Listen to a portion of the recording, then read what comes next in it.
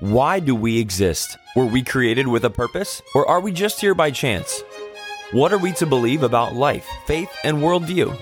Welcome to the Universe Next Door, focusing on answers to the questions we all consider.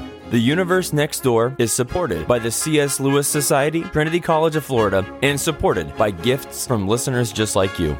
Discover more resources and continue the conversation at apologetics.org. And now, your host, the research professor of Bible and theology at Trinity College of Florida, author and speaker, Dr. Tom Woodward. One of the most important questions that you can ask a skeptic about the resurrection of Jesus Christ is, if it can be proved that Jesus really rose from the dead, would you believe in him? Now, because Jesus' prediction that he would raise himself from the dead was fulfilled 3 days after his death, he demonstrated his own divinity, or in other words, he demonstrated that he was God and is God. That means that his other claims are also validated. Rudolf Bultmann, who is the most prominent 20th century New Testament critic, possibly the most prominent of all time with the exception of maybe Bart Ehrman now rivaling him in influence, said that if the bones of the dead Jesus were discovered tomorrow in a Palestinian tomb, all the essentials of Christianity would remain unchanged. However, according to the Apostle Paul, this could not be farther from the truth. According to Paul in 1 Corinthians 15, if the resurrection is not true, then our proclamation is in vain. Our faith is in vain. If the resurrection is not true, we are misrepresenting God, which is one of the worst charges that a Christian could receive.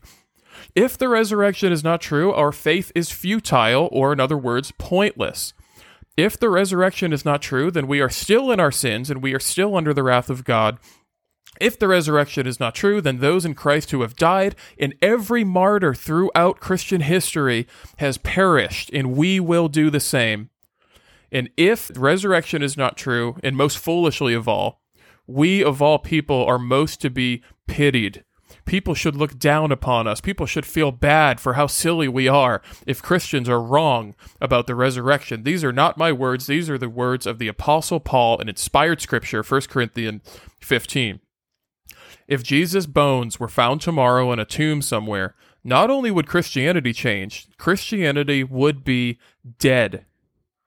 The Apostle Paul makes this absolutely clear. Without the resurrection, there's no Christianity, and this is why we need to be prepared to defend the truth of the resurrection, and this is why skeptics seek to disprove the resurrection, because they know that if the resurrection doesn't exist, out goes Christianity.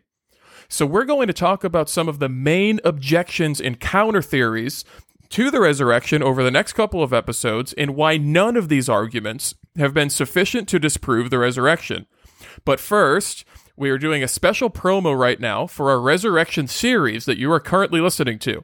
And as you may be aware, we're currently in a series about demonstrating the truth of the resurrection from every angle we can possibly think of, and give you the facts to help you understand and defend the most important event in history.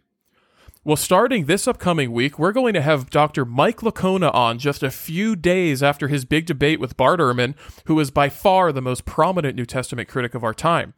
In fact, they're calling this the debate to end all debates. And we're going to get the full scoop from Dr. Licona literally days after this event takes place. And then he will be followed by Gary Habermas, who will appear in our show. And Gary Habermas, for those of you who don't know, is like the authority today on the resurrection. In fact, both of them together wrote the book, The Case for the Resurrection. This is a groundbreaking book on evidence for the resurrection. And if you send a question about the resurrection to information@apologetics.org, not only will we answer your question live, and possibly, if it's in time, we might have Dr. Licona or Dr. Habermas answer it, but we're also going to choose 10 people to send a free copy of The Case for the Resurrection, the most groundbreaking book on the resurrection of our time. So send an email with your question about the resurrection to information@apologetics.org. So one of the main objections to the resurrection that seems to pop up over and over again is what's called the swoon theory. Now, swoon sounds like a funny word, but it basically means to pass out, and this theory essentially means that Jesus didn't actually die on the cross. He only appeared to be dead. So he swooned, he fainted from an extreme condition. Now, before we get into why this can't be the case, it is important to recognize that the vast majority of scholars have concluded that Jesus died of crucifixion. The teaching that Jesus didn't truly die on the cross comes from the Quran, which was written over 600 years after Jesus' crucifixion. Therefore, this isn't even almost a reliable source, considering that the gospel narratives are written just within decades of the crucifixion by eyewitnesses, not people 600 years later with a theological motive. And our earliest manuscript is from just after 100 AD, which is incredible when you look at the scope of history and textual criticism. Now, this theory was peddled by Karl Barth and others in the 19th century, and then more recently, this theory has been recycled many times through books such as the Jesus Scroll in 1972, Holy Blood, Holy Grail in 1982, Jesus and the Riddle of the Dead Sea Scrolls in 1992, and so on and so forth, but these books all have two things in common. Number one, there is no evidence to back up the theory that Jesus survived the cross. Number two, their claim goes against all available evidence that we have in abundance.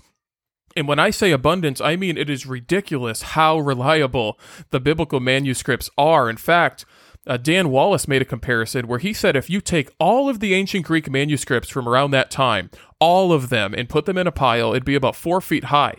Well, if you take the New Testament manuscripts and you put them in a pile, it wouldn't be as tall as a football field. It wouldn't be as tall as the Empire State Building. It would be 1.25 miles tall. That is how many manuscripts we have of the New Testament between the 1st century and the early 1400s before the Gutenberg Press, when they started printing books instead of manually copying them, which is what manuscript means. So we are going to give 8 refutations of this objection to the resurrection, but something to keep in mind is that we're not arguing to try and prove the resurrection. We're not on our backs kicking around. The resurrection is already proven. We are simply defending and demonstrating its truthfulness. So the claim that Jesus did not die on the cross stems from the facts that desperate skeptics have to come up with an alternative to the resurrection.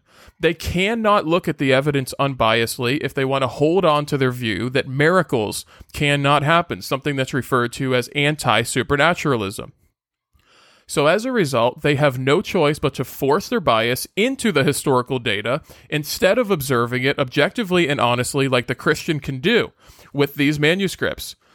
And not to mention, as I said earlier, the vast majority of scholars agree that Jesus died of crucifixion, so this is just not a probable theory. Now, number one, the first refutation, and one of the most obvious we can bring, and therefore the one that we'll probably spend the most time on, is that Jesus could not have survived the crucifixion.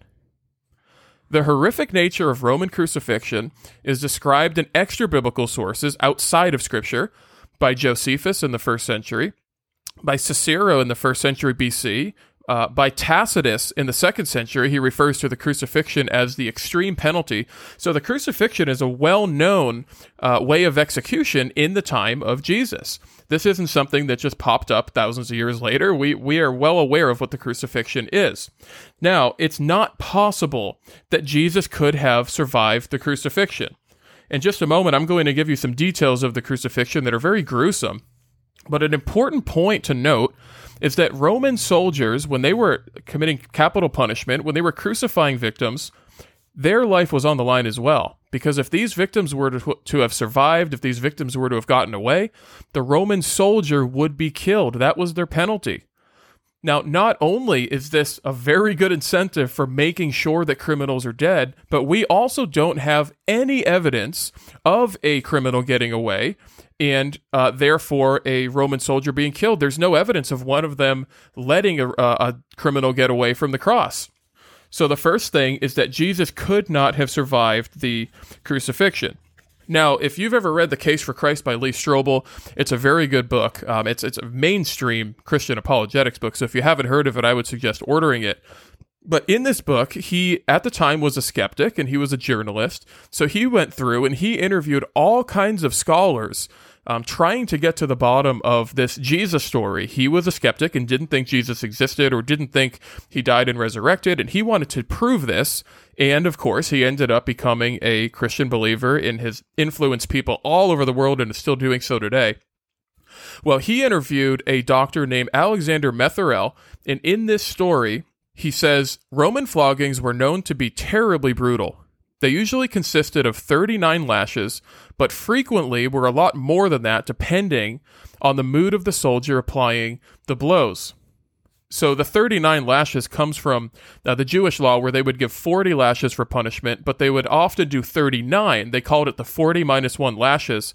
And this is because they didn't want to accidentally miscount by 1 or 2, end up going over 40, and now they're guilty of breaking the law of God while giving the punishment. So they would do 39 lashes. For all of you math wizards out there, 40 minus 1 is 39. And so they would have whipped him at least 39 times. Now, keep in mind, I think this is something that we need to spend more time on in general. Keep in mind that the Jewish authorities wanted Jesus arrested and had Jesus presented to Pilate, but it was the Roman soldiers who were doing the flogging. So 39 lashes is bad enough, and we'll explain why in a minute, but it could have been more. They could have very easily taken the authority into their own hands and ignored the Jewish leaders and whipped Jesus as much as they could have wanted to. Now, this is not an ordinary whip that they would beat the prisoners with. This isn't like the whip that you would see back in the days where they would hit a horse to make him go. This is a torturing device. The whip, as pointed out here, had metal balls woven into it. It would have pieces of bone and pieces of glass, and when they hit the prisoner with it, they would rip it off, and it would literally rip off parts of their skin. Like, that's how brutal this torturing was, and so it would cause deep bruises, contusions, they would be bloodied. It would cause lacerations. In fact, he says the lacerations would tear into the underlying skeletal muscles and produce quivering ribbons of bleeding flesh.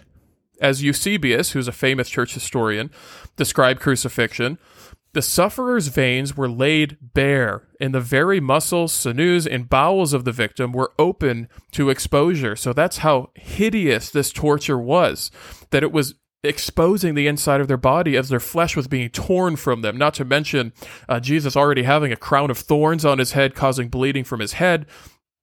Many people would die, he points out, not even just from the crucifixion, but from before they even got to the cross. Often they would be dead because of this torture. At the very least, he would have faced hypovolemic shock, which for those of you who aren't medical experts, like I am not a medical expert, hypo means low, vol refers to volume, and emic means blood. So hypovolemic basically means that the person had such a low amount of blood in their body that they would end up fainting because of the lack of blood. He goes on and says, that's because historians are unanimous that Jesus survived the beating and went on to the cross, which is where the real issue lies. So now he's transferring from the torturing to the cross, but he points out that most historians agree that Jesus survived the beating by some miracle and went to the cross. Now, the Romans used spikes that were 5 to 7 inches long and tapered to a sharp point, and they were driven through the wrist and through the feet. Now, of course, we know this is true because they have found Roman crucifixion victims with nails this size. They were 5 to 7 inches. They were, I think, about, I don't remember how wide, but they were wide. They were meant to stick through somebody and hold them onto a piece of wood. So we're not talking about some little ordeal here. The nail would go through the place where the median nerve runs, and that nerve would be crushed by the nail. At this point, Lee Strobel asks, what sort of pain would that have produced? He says, let me put it this way. Do you know the kind of pain you feel when you bang your elbow and hit your funny bone? Well, actually, another nerve, called the ulna nerve. It's extremely painful when you accidentally hit it. Well, picture taking a pair of pliers and squeezing and crushing that nerve. He said, emphasizing the word squeezing as he twisted an imaginary pair of pliers. That effect would be similar to what Jesus experienced. So now he's talking about just the pain, just the sensation from the nail going through the wrist or the hand alone would have caused this severe pain, like somebody taking your funny bone and twisting it with pliers. That is just something I can't even imagine. He goes on to say the pain was absolutely unbearable. In fact, it was literally beyond words to describe. They had to invent a new word, excruciating, which literally means out of the cross. So the crucifixion was so gruesome and so terrible that they had to invent a word in order to describe how horrible this punishment was. His arms would have been immediately stretched, probably about 6 inches in length, and both shoulders would become desolate. The crucifixion is essentially an as agonizingly slow death by asphyxiation. And then he goes on to say, after managing to exhale, the person would then be able to relax down and take another breath in. Again, he'd have to push himself up to exhale, scraping his bloodied back against the coarse wood of the cross. This would go on until complete exhaustion would take over and the person wouldn't be able to push up and breathe anymore. So now he's telling us that the crucified victim would have to try to pull himself up to breathe. And of course, you have hands tearing away at you have nails tearing away at your hands or your wrists. You have nails tearing away at your feet, and you're already bloodied up from being beaten before you're brought to the cross. And each time you breathe, you're trying to pull yourself up, and the victim would get weaker and weaker and weaker, which would cause asphyxiation. He says, as the person slows down his breathing, he goes into what is called respiratory acidosis. The carbon dioxide in the blood is dissolved as carbonic acid, causing the acidity of the blood to increase. This eventually leads to an irregular heartbeat. In fact, with his heart beating erratically, Jesus would have known that he was at the moment of death, which is when he was able to say, Lord, into your hands I commit my spirit, and then he died of cardiac arrest. And of course, we know this because John, who was at the cross, witnessed the blood and water come out of Jesus after the Romans had stuck the spear into his side, which is going to lead us into number 2 in just a moment here because they kind of tie in together. But the soldiers, this is important to note, already recognized that Jesus was dead before they stuck the spear in his side. Because as the scriptures point out, and this is number 2 actually, as John points out, they didn't break his legs when they walked by. Normally, if a crucifixion victim was dying on the cross and they were still alive, eventually the soldiers would come and they would break the legs of the victim, and that way they could take the victim off the cross and get them buried and get it over with. Well, when they got to Jesus, they broke the 2 legs of the 2 criminals on either side of him, but they left Jesus alone because they looked at him and already recognized that he was dead. They stuck a spear into his side, and water and blood came out. Now, of course, water and blood, we know now with modern medical sciences, means that he died of asphyxiation. Well, John wouldn't have known this. When John recorded that water and blood came out, he was simply recording the actual event in front of his eyes. Remember that John, the Apostle John, the disciple whom Jesus loved, was a witness at the cross. All of the other apostles were hiding, but John and the women were there at the cross watching the crucifixion. They watched the burial, and that's why you see so much detail about the cross in the Gospel of John compared to the Synoptics. And so they didn't break his legs because they already recognized he was dead. And keep in mind that the Roman soldiers, if they were wrong and Jesus wasn't really dead and somehow someone took him away or he got away, they would have had their lives taken. So the second thing is they didn't break his legs because he was so dead. There is no way they could a crucifixion victim could have survived this kind of torture. Number 3, the body was totally encased in winding sheets and entombed. Remember that according to John's account, of course, all 4 Gospels say Joseph of Arimathea took Jesus down from the cross before the sundown and the Sabbath began. But John also tells us that Nicodemus had joined him, and Nicodemus had brought 75 pounds of myrrh and aloe. And so Jesus would have been anointed with this myrrh and aloe. He would have been wrapped in linen. He would have had his face wrapped, and he would have been placed in a tomb, and then a rolling rock would have closed that tomb. Well, we're not talking about somebody like a lively figure sitting in a tomb waiting for somebody to release him. We're talking about someone who's dead, who's placed in linens, and who's put in the tomb, meant to be there forever. Joseph of Arimathea and Nicodemus did not think Jesus was coming out of that tomb. Not to mention all of the apostles misunderstood his point about the resurrection as well, which we'll get to later. They didn't know he was going to raise from the dead, and so they were hiding, they were terrified, they thought their life was over, but Jesus was totally encased in sheets, and he was entombed. He was not meant to come out. Number 5, the post-resurrection appearances convinced the disciples. Now, we're going to get into the eyewitness points further down the road because we're going to expand on this a lot, but it's really important to recognize that there is at least 12 instances in Scripture where Jesus appears to people post-mortem, after he's already dead and buried. So he appeared to all of the apostles. He appeared to 500 witnesses at one time, and we'll get into that down the road. That's the only real theory they have against that is the the twin theory, which is basically laughable. It's that Jesus had a twin that none of his brothers or family apparently had ever heard of, or the hallucination theory, where 500 people hallucinate at one time for the only time in history. Now, we're going to cover those down the road, and they're going to take more time on their own, but he appeared to 500 people at one time who were still alive when Paul recorded this in 1 Corinthians 15. Many of them were.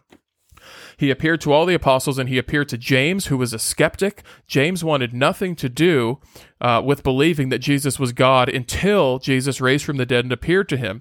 And then, of course, he became the head of the church in Jerusalem. Now, the apostles also had no idea, as we mentioned, that Jesus was going to raise from the dead.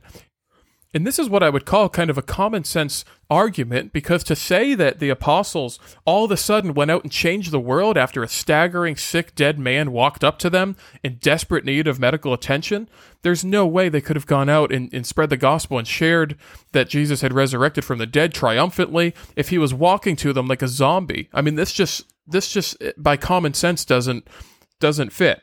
And so the post-resurrection appearances convinced the disciples that Jesus had raised from the dead.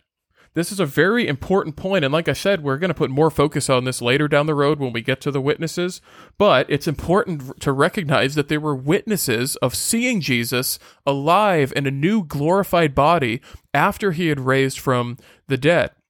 This is one of those points that you really don't have to overthink.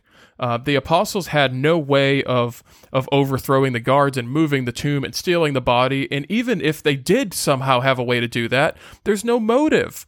What, they wanted to go and be world famous for having everybody hate them? They wanted to be homeless and without a lot of money? They wanted to spend their time traveling and being beaten and kicked out of cities and ridiculed? There's no motivation for the apostles to want to convince people Jesus raised from the dead if they knew that he didn't. So they had no motive to do it, they had no reason, and they didn't have the ability to do it.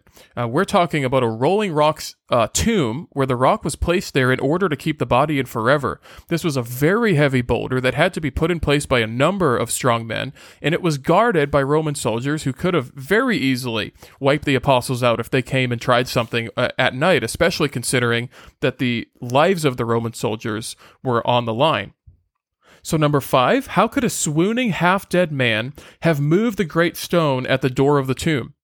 If Jesus was half alive, if he was dying, if he was, as the medical doctor Alexander Metherell had just described to us, if he was so close to death that it's a miracle he even made it to the cross, how could this man release himself from a tomb? How could this man remove the rock and help himself out? And remember, we're not yet focusing on the conspiracy theories necessarily. We're not focusing on the apostles stealing him. That's not our focus right now. Our focus is that Jesus didn't really die, that Jesus himself faked his own death, or perhaps he didn't fake his own death and thought he was going to die but didn't die, and released himself from the tomb. There's no possible way that he could have done this. No one has been able to answer this question. In fact, that's why Scripture posits that it was an angel who removed the tomb, because this is such a heavy boulder. It was meant to be there forever. It wasn't meant to be removed. And this is why the Jewish authorities had to spread the myth that the guards had fallen asleep and the disciples stole the body. And like I said, we're going to focus on that in a later episode. But this is just common sense logic. It's just not believable. Next, if Jesus awoke from a swoon, where did he go? So if Jesus faked his own death, if he didn't really raise from the dead, why are there no accounts about Jesus in history aside from him appearing to the people over the 40 days? Why aren't there accounts of what he did with his life? Why aren't there accounts of somebody finding him hiding? Why aren't there accounts of his tomb? I mean, we have Muhammad's tomb, we have Buddha's tomb, we have King David's tomb. There's no tomb for Jesus Christ dying a second time later in life. Where did he go? There's absolutely no data about the life of Jesus after his crucifixion except for the narratives of the resurrection. That is all we have for Jesus after his life. There's no other conflicting stories. And finally, the swoon theory necessarily turns into either the conspiracy theory or the hallucination theory, because we had mentioned that Jesus had appeared to eyewitnesses. There's no way for them to refute this except to say that it was a hallucination, which we'll explain why that doesn't make any sense. But otherwise, it turns into the conspiracy theory because the apostles said that Jesus raised from the dead. They would have had to have been lying. So this turns into a conspiracy where either Jesus or the apostles planned to take Jesus and pretend that he had raised from the dead. It's the greatest conspiracy. It'd have to be the greatest conspiracy in all of history. But this is something that has no evidence for it. This is something that cannot be proven. It is without a shadow of a doubt that Jesus died on the cross and was resurrected 3 days later. But in order to resurrect, he had to first be dead and placed in a tomb. And as we've demonstrated, and as even secular scholars agree with, Jesus was dead on the cross. There is no way somebody could survive crucifixion. Well, thank you for listening to The Universe Next Door. As we mentioned earlier, send a question about the resurrection to information@apologetics.org during this series so that we can answer that live over the air, possibly with Dr. Mike Licona or Dr. Gary Habermas. And we hope that you share this with somebody. We hope that you think about these arguments if you are a skeptic. And we hope that, as we asked in the beginning of the episode, you will take the evidence. You would put your faith in Jesus Christ and believe that he is sufficient to save you from your sin. Well, thank you for listening, and we'll see you back here next week on The Universe Next Door. You've been listening to The Universe Next Door with Dr. Tom Woodward, sponsored by the C.S. Lewis Society and Trinity College of Florida, and supported through the gifts of listeners just like you. To gather resources, continue the conversation, and support The Universe Next Door with your financial gifts, go to apologetics.org. That's apologetics.org. And join us again next time as we continue to seek the truth about life, faith, and worldview in The Universe Next Door.